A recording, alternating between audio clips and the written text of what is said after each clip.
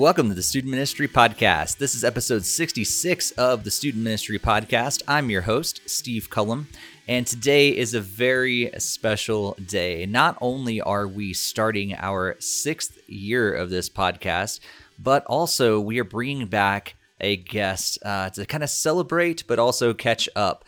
His name is Aaron Stetson. Aaron joined us for the very first podcast, the very first episode of this podcast, and it's so great to see what God is doing in his life and to catch up today on this episode. So you're going to enjoy hearing what God has been doing in Aaron's life. He's definitely been up to some really good things in and through Aaron over the last several years, the last 5 years since we've talked. So kind of cool to catch up with our first guest ever on this podcast and hear all those stories about what God's done in his life. He's currently not actually in vocational youth ministry anymore. He was doing bivocational ministry at the time, being a youth pastor, but also an electrician. And that things have kind of changed over the last couple years for him. Specifically during this last year, he made a pretty big move. I'll let him tell all those details to you in just a little bit, but I know not only is it going to be cool to hear his story, but also he's got some great opportunities for you guys out there that are looking for ways to get your students serving and giving back, especially when big needs arise. And not only your students, but also other adults in your church. Maybe you can help out with natural disaster relief and things like that, or help out with some different outreach programs that they have through this new organization that he has, that he's working through now. And so I won't take any away from what he's going to tell you, to just know that it's going to be a great conversation today with Aaron Stetson. But before we jump into any of that, I just want to thank you guys so much for making this podcast happen. I mean, a good reason why we are starting year 6 in this episode is because of you. You keep coming back, you keep subscribing, you keep sharing this with other youth workers out there, and I am so grateful to just be able to do this. And in large part, that is because you are the audience are just so incredibly helpful and supportive. You send us people that we should talk to and interview, and it's such an awesome opportunity to be able to do this. So thank you guys so much. I don't know where the future holds, but here we are starting year 6. So thank you guys so much for that. If you have not done so yet, I would encourage you to leave a positive review on your favorite podcast app. Maybe that's Apple Podcast, or maybe it's Spotify, or whatever, wherever you listen to this podcast, or maybe you actually watch the video version, which is not actually video. It's just a static image, but I do put it on my YouTube channel as well. So maybe you're watching there. Just let us know what you think, and a review is just so helpful, because that just helps us kind of be aggregated to the top of the podcast list. So if you haven't done that yet, I would encourage you to do that, and be very, very grateful. In addition to you guys, the listeners, which is a huge part of this podcast, the other reason that we're able to keep this going is because of our sponsors. So let's take a moment to thank the sponsors of this episode of the Student Ministry Podcast. Our first sponsor, G-Shades, is a youth ministry curriculum and teaching strategy focused on helping students see everyday life situations through the lens of the gospel. G-Shades has options to fit everybody. With 3 plans to choose from, this curriculum gives you the resources that you need to do what you want to do better. Do you just need message outlines, discussion guides, and games? Just $16 a month. Looking for a higher production value that includes bumper videos, Instagram devotionals, and parent guides? That's $25 a month. Or do you want an affordable youth ministry video curriculum that will help you increase your online reach during the pandemic? G-Shades has you covered for only $36 a month. You won't find youth ministry video curriculum at that price anywhere else. G-Shades really does offer something different than most of the other curriculums out there by offering this huge focus on the gospel and how to see life through the gospel. Mike Haynes is the founder of G-Shades, and you can hear more from him on episodes 32 and 55 of the Student Ministry Podcast. So head over to gshades.org. That's GSHADES.org to download season 2 of G Shades Youth Ministry curriculum and use the promo code UNITED at the checkout to get an extra $5 off. That's UNITED at the checkout to get an extra $5 off of your order. G Shades, seeing life through the lens of the gospel. Also sponsoring this episode of the Student Ministry Podcast is an app called MinHub Youth, made by a student pastor to help people like you and me. MinHub Youth helps you store and track your student, staff, and parent information, as well as attendance for your events. There are tons of features, but today I want to talk to you about the Training Academy. You can create training lessons for your leaders to go through in the app, just like an online course, but for your ministry right in the app. You can include videos, text, images, links, and even questions. Before a leader can mark a lesson as complete, they need to answer your questions, and you can see all of their responses and see which leaders have finished each training.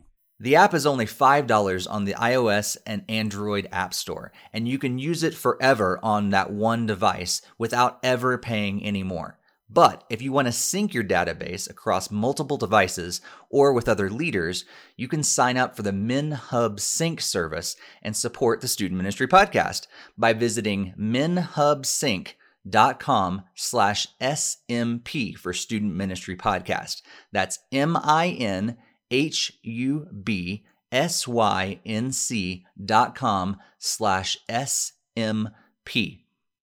Thanks to both G Shades and MinHub for sponsoring this episode of the Student Ministry Podcast, and you can find links to both of them in the podcast show notes. All right, now it's time to get into this conversation with Aaron Stetson. Well, hey, Aaron, thanks so much for joining us for this episode of the podcast, and welcome back. You are our first guest. My pleasure. I feel famous here. I was the start, and now here I am back again. You are, and not only are you returning, but we are celebrating 5 years of the podcast. So it was 5 years ago when you first appeared on the Student Ministry Podcast. So thanks for being our first guest, and thanks for being our a guest here on the 5-year anniversary episode. Yeah, it seems like yesterday we were setting up, trying to figure out where to put the youth room, the microphone in our youth room at the church I was serving at the time, and it's crazy to think that it's been 5 years. Yeah, absolutely. And things have changed for you. Things have changed for me over those 5 years as well. But so if people are really want to know more about your story, previous to like 5 years ago, we do encourage you guys to check out episode 1. You can hear Aaron's salvation story and how he got into ministry in the first place and things like that. But Aaron, catch us up. The last thing people knew from the podcast, at least, is that you were a bivocational youth pastor in New Hampshire. And that is not the case anymore. So what's been going on in your life? Certainly not in New Hampshire anymore. Yeah. So the short version is, or as short as I can make it, as somebody who's been in youth ministry, I don't know that I can make too much short. Through my time at my church in New Hampshire, I had served on many occasions at a outreach in Appalachia, in the southernmost city of West Virginia, with an organization called Hope Force International. And we do, or they do, not to give away anything, they do international disaster relief, and there's some ongoing projects in areas of systemic poverty. We have an ongoing mission in Mexico. We have an ongoing mission in Haiti after the earthquake, and we have an ongoing mission in Appalachia. And that's how I first got connected with what we do. My first summer, or actually my first year at my church in New Hampshire, I was told by a student, hey, just so you know, we go on mission trips in West Virginia. And I was kind of like, yes, sir. Thanks for letting me know. But in the spirit of not changing everything your first year, if you don't know that, if you're a new youth pastor, please don't change everything your first year. You'll make a lot of enemies. But in the spirit of not changing everything in the first year, I said, hey, let's check this out. And I just fell in love with the ministry. And then fast forward probably to about 2017, Hurricane Harvey hit Houston area. And I had an opportunity to go and deploy on the immediate response down there, cleaning out, like we call it mucking out houses in Houston that had 7 feet of water in them for a couple of weeks. Wow. And it just blew me away. The ministry of serving people who've lost everything. What really captivated me in that moment is serving people who just their head is spinning with everything that they have going on. And Hope Force provides physical help. So we do the dirty, nasty, ugly work of hauling out everything in your home that's been flooded for 2 weeks. And then we also have chaplains and emotional spiritual care workers who are praying with people and meeting with people. And to see those two things working together, the founder of Hope Force refers to that as the two hands of the gospel working together. So you're meeting spiritual needs and you're meeting physical needs. And either one, if you only do that, my belief is that it would be a little lopsided. So 2017, I almost made the jump. Steve lived in the same town as me, and we prayed about this. He prayed with me a lot, and it wasn't yet God's timing. I still, all in all, I still felt called to my church in New Hampshire. So fast forward, I said I would make this short, didn't I? I apologize. That's all right. Fast forward to early 2020, and it just was on my heart again. And my wife and I were processing. And then a tornado hit Nashville in early March of 2020, and actually almost a year ago from the time we're recording this. And I decided that I really needed to go, and I got back after a couple of days of serving down there, and my wife said, "So does this mean we're moving to Tennessee?" and we prayed about it. We agreed, and about 4 days later, the world shut down. And so July of this year, we made the jump, packed everything up, and we sold our house and we moved to the Nashville area. And I'm serving as a disaster response coordinator with Hope Force, leading teams on trips, going and assessing, and trying to work on some revisioning and some volunteer relations. Cool. So, Aaron, I know that over the years of doing this podcast, I've talked to a few people who have transitioned out of a career job as a youth pastor. What was that like? I know it was something that we talked about quite a bit, and you were wrestling with that and everything.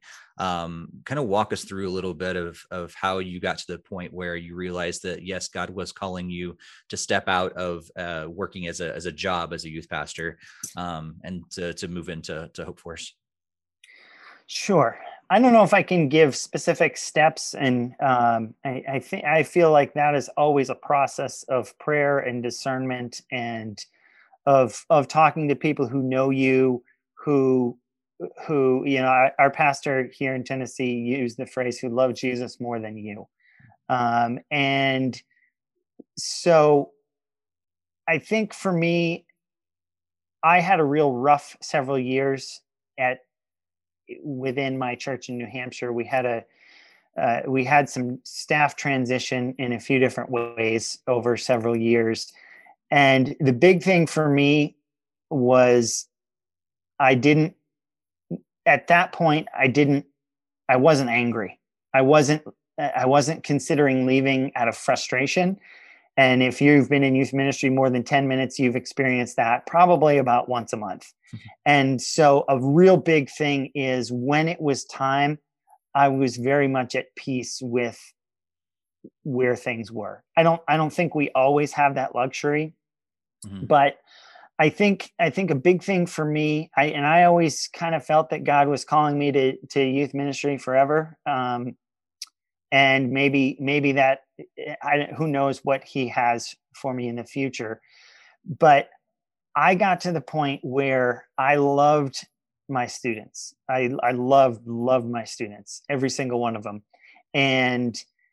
But I just really did not enjoy the job. I knew everything that it took because I served at that church for 10 years, and I'd had various other ministry experiences before that, volunteer, part-time, full-time, etc. but I just was in a place where the thought of preparing a talk, I didn't mind so much the talks, but all the things you need to do to have a successful student ministry, that weighed on me. And I kind of was at the point where I dreaded planning events and all the things that you use, the tools that you use to engage students. Like I said, when I was hanging out with them at youth group, once I had everything planned, I loved it. That was always the highlight of my week.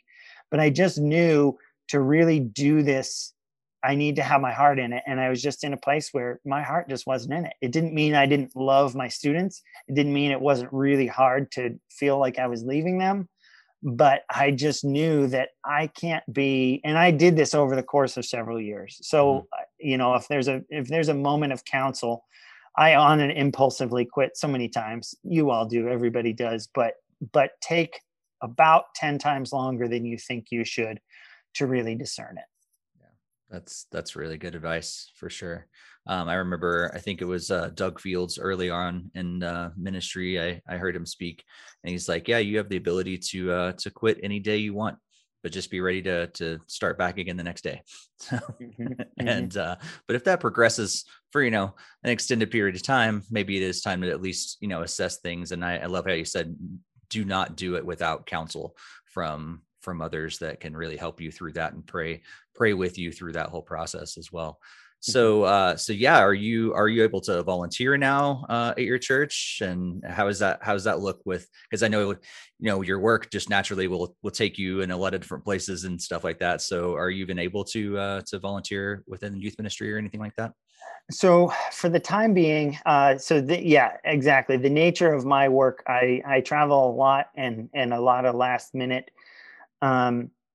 I have my daughter. I have one kid. My daughter's 14. She's in 8th grade, and my wife and I thought about it for a while. And for this season, I've chosen not to volunteer with the student ministry. Partly, I was her youth pastor, youth director before, and in some senses to give her a little space. And we're trying to feel that out delicately, but also just for me, for an opportunity to volunteer with different areas within the church. I'm actually on the setup and takedown team. So I was earlier today, I was setting up chairs for tomorrow morning after an event that we had at church. And so it's a different type of ministry. I could very much see myself being a volunteer. I would love to be a volunteer in the future.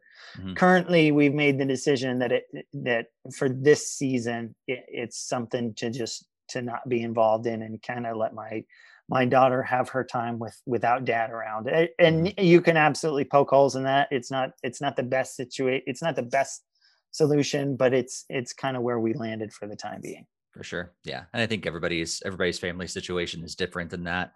And I think the same would go for other jobs like that, like teachers and stuff like that. Is like some say, oh, it's horrible to have your own family. And other times, no, it's actually was something that was really, helped and benefited our family, was to have our kids involved in that. So I think it's all kind of to each his own sort of situation. Mm-hmm. Is it weird not having, going to youth group on Sunday nights, Wednesday nights, things like that? It is. I get real nostalgic when I pick her up and drop her off. I really miss speaking and teaching. I get an itch for that a lot. But yeah, to see, I mean, our youth pastor, Church of the City, Spring Hill, Brendan Owen, if you're listening, you are a rock star and you are my hero, and my family loves you. Just to see these guys, Brandon and Anthony, they're knocking it out of the park, and they had to cancel the Christmas party because of COVID. So they brought the Christmas party to every kid in the youth group who won. So they showed up with a minivan decked out with Christmas lights, and they handed out Christmas presents to my daughter. And as a parent, I mean, you have earned my respect forever if you can pull off something like that. So they're just doing awesome work in a really tough season. And I mean, they are the heroes, as so many of you all are. I got out just as this was all shutting down, and I can't imagine the level of intensity and the level of work trying to lead student ministry during this season it's got to be. I don't envy what you guys are doing in that sense, because it's tough work. It's hard work. It is. Well, speaking of hard work, let's talk about what you guys do there at Hope Force International now. So you've been there almost a year, I guess. And so you kind of have a good idea of what this all looks like. So run us through what Hope Force is able to do for people in need. What do you guys, if someone, asks, like, what do you do with your job like now? What's that look like now? Sure. So it's international disaster relief. And so we kind of go, I joke with people that I chase tornadoes and hurricanes. We go into as quick as possible. We're all about rapid response. And so we go right to the site of natural disasters. Most of our focus since I've been here has been tornadoes and hurricanes. It doesn't mean we don't respond to other things, but that's what 2020 has brought us, among many other things. And so we go in and we try and our main focus, when there's a wind event, we tarp roofs, shingles roofing gets peeled back, and then homes are vulnerable to more weather and water raining in. And then when there's flooding situations, we clean out houses. We do what's called mucking out, and it's hot, dirty, miserable work. But it's the thing that homeowners need the most when they're just walking around in, just kind of in awe of overwhelmed place of after having just walked through a natural disaster. And so we try and do that, bringing the love and the hope of Christ. We're not overtly, quote, evangelizing, but we have emotional, spiritual care chaplains and individuals who walk people through the steps of their grief and look for and pray for opportunities to share the gospel with them and or to encourage them in their faith. And so we try and do the hand in hand. So it's a lot of construction type of work, but we really try and look for physical needs that we can meet while simultaneously. We always get the question of, why would somebody fly to Texas from New Hampshire to come and serve little old me who just lost everything? And that's just a foot in the door for an amazing conversation of spiritual things, of about the gospel and their experience and all that. Yeah, that's so cool. Yeah. And like you said, I mean, all the natural disasters on top of, and those are horrible enough, but then, having COVID, on top of all that stuff is just kind of complicated things. And, we were talking before we started recording just about how the necessity of people coming in and just walking alongside of them. And sometimes it really is that just lending an ear to hear about, all the stuff they're going through is a huge thing, in addition to cleaning out their home. But they also need, someone to talk to, because loneliness and anxiety and all that stuff is going crazy right now. And so that's really cool what you guys do. So. Yeah, we try and focus on, when we're looking for who to serve in those situations, we try and focus on elderly people, people in situations of poverty, people in who maybe don't have insurance. And one of the things that we've just found over and over again is that we're dealing with people who just, they need their house cleaned out, but they really, elderly people who haven't seen. I was chatting with a lady in Louisiana just a couple days ago. I was stopping by to check in on her because we'd served her this last summer, and she just needed somebody to talk to. She has been pretty well isolated from COVID and not being able to work. And then, 3 different hurricanes came through her area over the summer, and my ministry for that day was just sitting and having a Coke with her and listening to her story. And sometimes that's the most powerful thing you can do. Absolutely. Absolutely. So, we got a bunch of youth pastors that are youth workers that are listening to this podcast, and they're probably wondering, like I see all the time, like people are asking, where can we go on service trips and mission trips and things like that? So what kind of opportunities do youth workers have with Hope Force International? Specifically, right now, our main opportunity is through our Appalachia outreach. If you go to our website, hopeforce.org, there's a section on there for Appalachia. My good friend and colleague and actually predecessor at my previous church, Brian, is he oversees our Appalachia outreach, and it's just a great opportunity to go and to mostly construction based, but to go and to love on a forgotten area.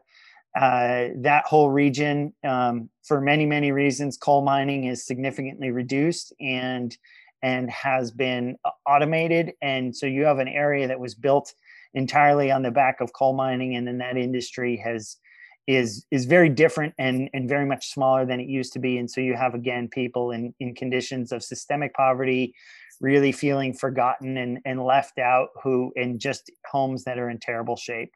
So we have opportunities for week-long mission trips. That's, like I said at the beginning, that's how I first got connected. We have an outreach in Haiti. Right now, it's pretty hard we're not scheduling any trips for that because that's pretty hard to get in and out. And we do have an outreach in Mexico that we will long-term start planning trips from there. But really the first opportunity is Appalachia. And it's just a great trip going there. In a lot of ways, you almost feel like you're entering into a third world country within our own borders, which kind of creates its own experience and really stops to make you think that people within our own borders are living in conditions like that. Wow, that's really good.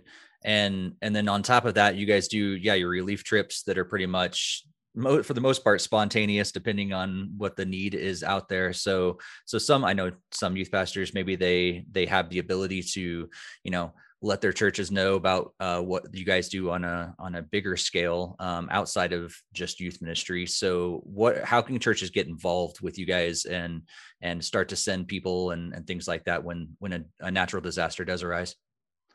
So we have a network of about 2,500 trained volunteers that we refer to as reservists. We train up individuals who have a heart to serve in these situations. It's not for everybody. You're walking into some pretty difficult situation.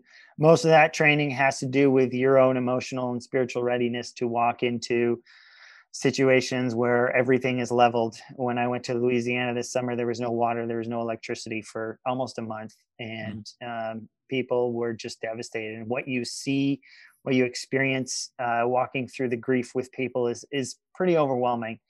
And so we train people really for, we can teach you to tarp a roof and to muck out a house on the job, but we want to train you to be ready as ready as anybody could be to experience what you're going to experience. So we'll have trainings coming up for people who would have an interest in becoming a reservist. That's really how I ended up getting plugged in. And then also we have, and that's up in the air right now, as so many things are with COVID situations and that, but we are working on some of that.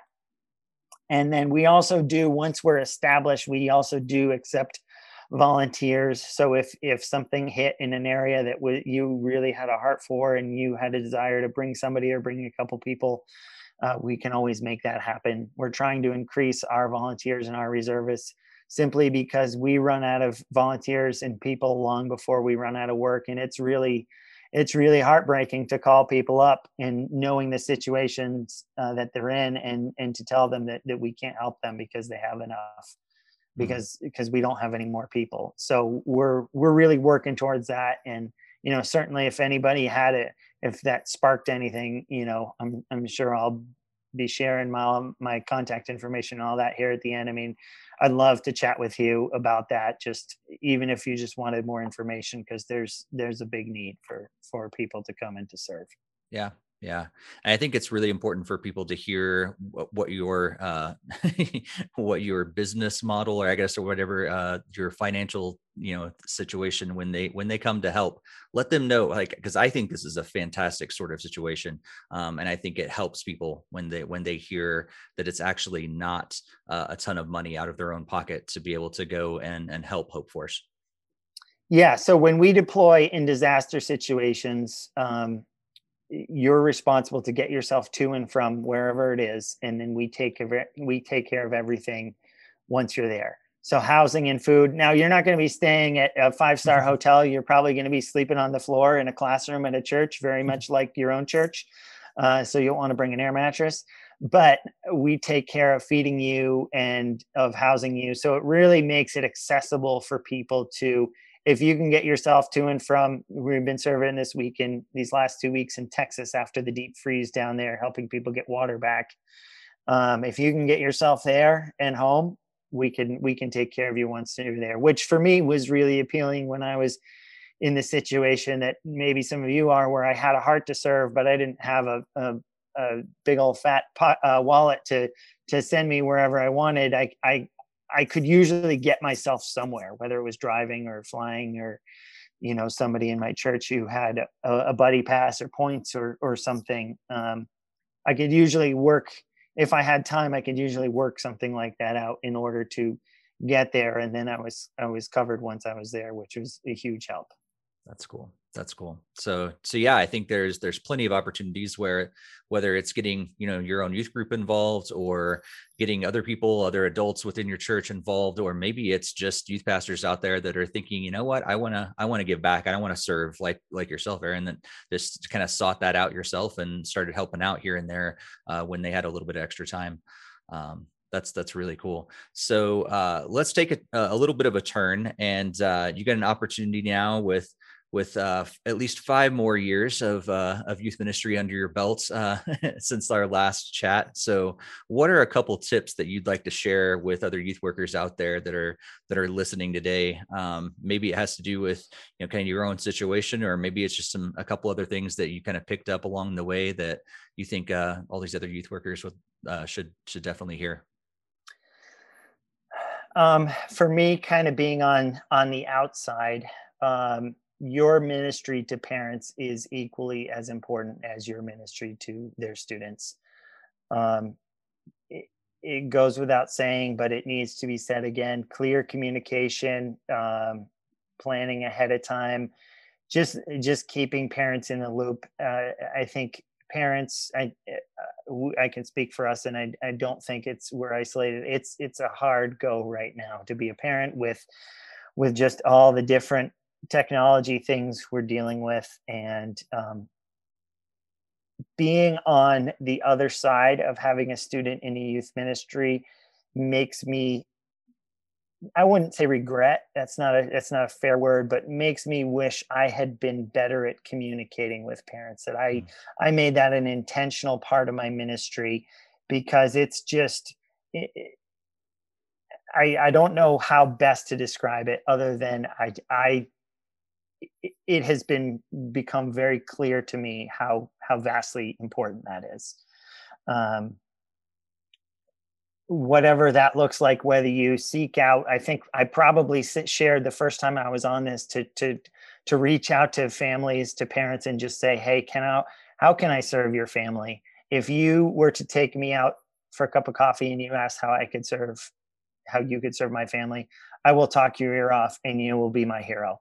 And I made such good connections with families of students when I was doing that. And that has been reinforced tenfold now that I'm on the other side of it. I just can't, because you can get insight on what's going on with the kids that maybe you didn't understand, you think, but again, you have the kids for an hour and a half a week, and they have them for the rest. And I think really for me, the other big thing that I would say is, and again, kind of comes out of some of my deficiencies, is the importance of taking time to be prayerful for each and every student by name. It sounds cumbersome, but if your ministry is too big that students aren't being prayed for by name, then I think you're missing out. I just feel like with everything that kids are going through currently, it's unlike anything I have ever witnessed. I got started in youth ministry in 1998, and it is just a different time. And I just think it is a time that people in student ministry need to rely on the Spirit of God more than ever. clever programs are out the window in 2020, and big budgets are out the window. You can run your youth group off a Zoom subscription. And so if you have a $50,000 budget, that's a lot of computers. It's all that stuff. I feel like this has been so refining, and just the importance of prayer for individual students and for their families as they're navigating all the identity stuff that has gone rampant in our world, and then has been magnified by isolation. I just feel like these students just need somebody going to God on their behalf, kind of stepping in when they don't want to. I think there could probably be some real biblical basis for being a stand-in for somebody else when they're not there, and to be able to say, I'm going to go to God on your behalf. Maybe you don't care, maybe you're too distracted, maybe you're too overwhelmed, whatever, but we can be an intermediary. And something about that has really resonated with me over this last year, because if nothing else, it's revealed to us just how powerless we are.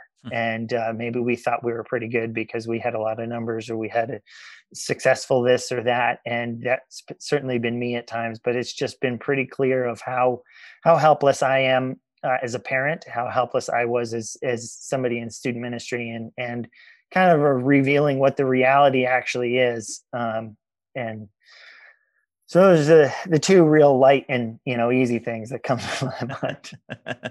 No, that's so good. I mean, we could have separate podcasts about each of those things for sure, because they're so important. I think so.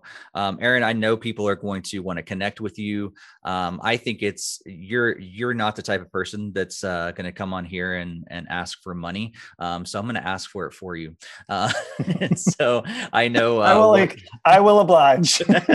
So I know that all you guys do is dependent upon individuals and churches that are just supporting and feeling like they want to be a part of that mission. So how do people get in touch with you? But also, if they do want to help out and financially to Hope Force, how does that happen? Yeah. Easiest way, honestly, nowadays, social media is pretty taxing for me with my role. Easiest way is an email, Aaron, Aaron.Stetson, Stetson, @hopeforce.org. That's going to be the simplest way. I'm on Facebook. I'm on Instagram. I'm not super responsive. There's a lot going on there, and it's just become a challenge. As far as Hope Force, finding more about what we do, it's hopeforce.org. And then, anybody who either as an individual or think maybe you got, missions at your church that has some interest, either for me as an individual or just the work of what Hope Force does. That's just so essential, so helpful for us to continue forward in serving people, because statistically speaking, natural disasters are on the rise. And for whatever reason, that's happening. And so we're just in a place where we're needing to respond more than we ever have. Hope Force was founded in 2003 because at that point we were looking at, man, these things are just coming faster and faster, and there's not a lot out there. It's grown a little bit. There's some wonderful, wonderful other organizations that are out there that we partner with sometimes. But hopeforce.org, there's a little blue button in the top right-hand corner, says donate. There's a drop-down menu where you can choose designation, staff fund. We have the different relief efforts that we have. And then, again, if people want to support me, there's a comment box. You just write my name and then Hope Force Staff Fund. It's pretty self-explanatory. And, most of you may or may not have heard this, but monthly giving is most helpful. Anything is welcome, of course, but monthly giving is super helpful, just in the fact that it helps as a family. It helps us budget to know, okay, we got this much coming in that we can bank on as a family to just kind of keep moving forward. So those are the real key. Poke around our Hope Force website. We're in the process of looking at rebuilding it, because it is a little bit dated, but there's a lot of great videos and information on there about our work and what we do, and we really try and highlight stories of some of the people that we've served. So you could find that all on there, all the resources for that. Cool.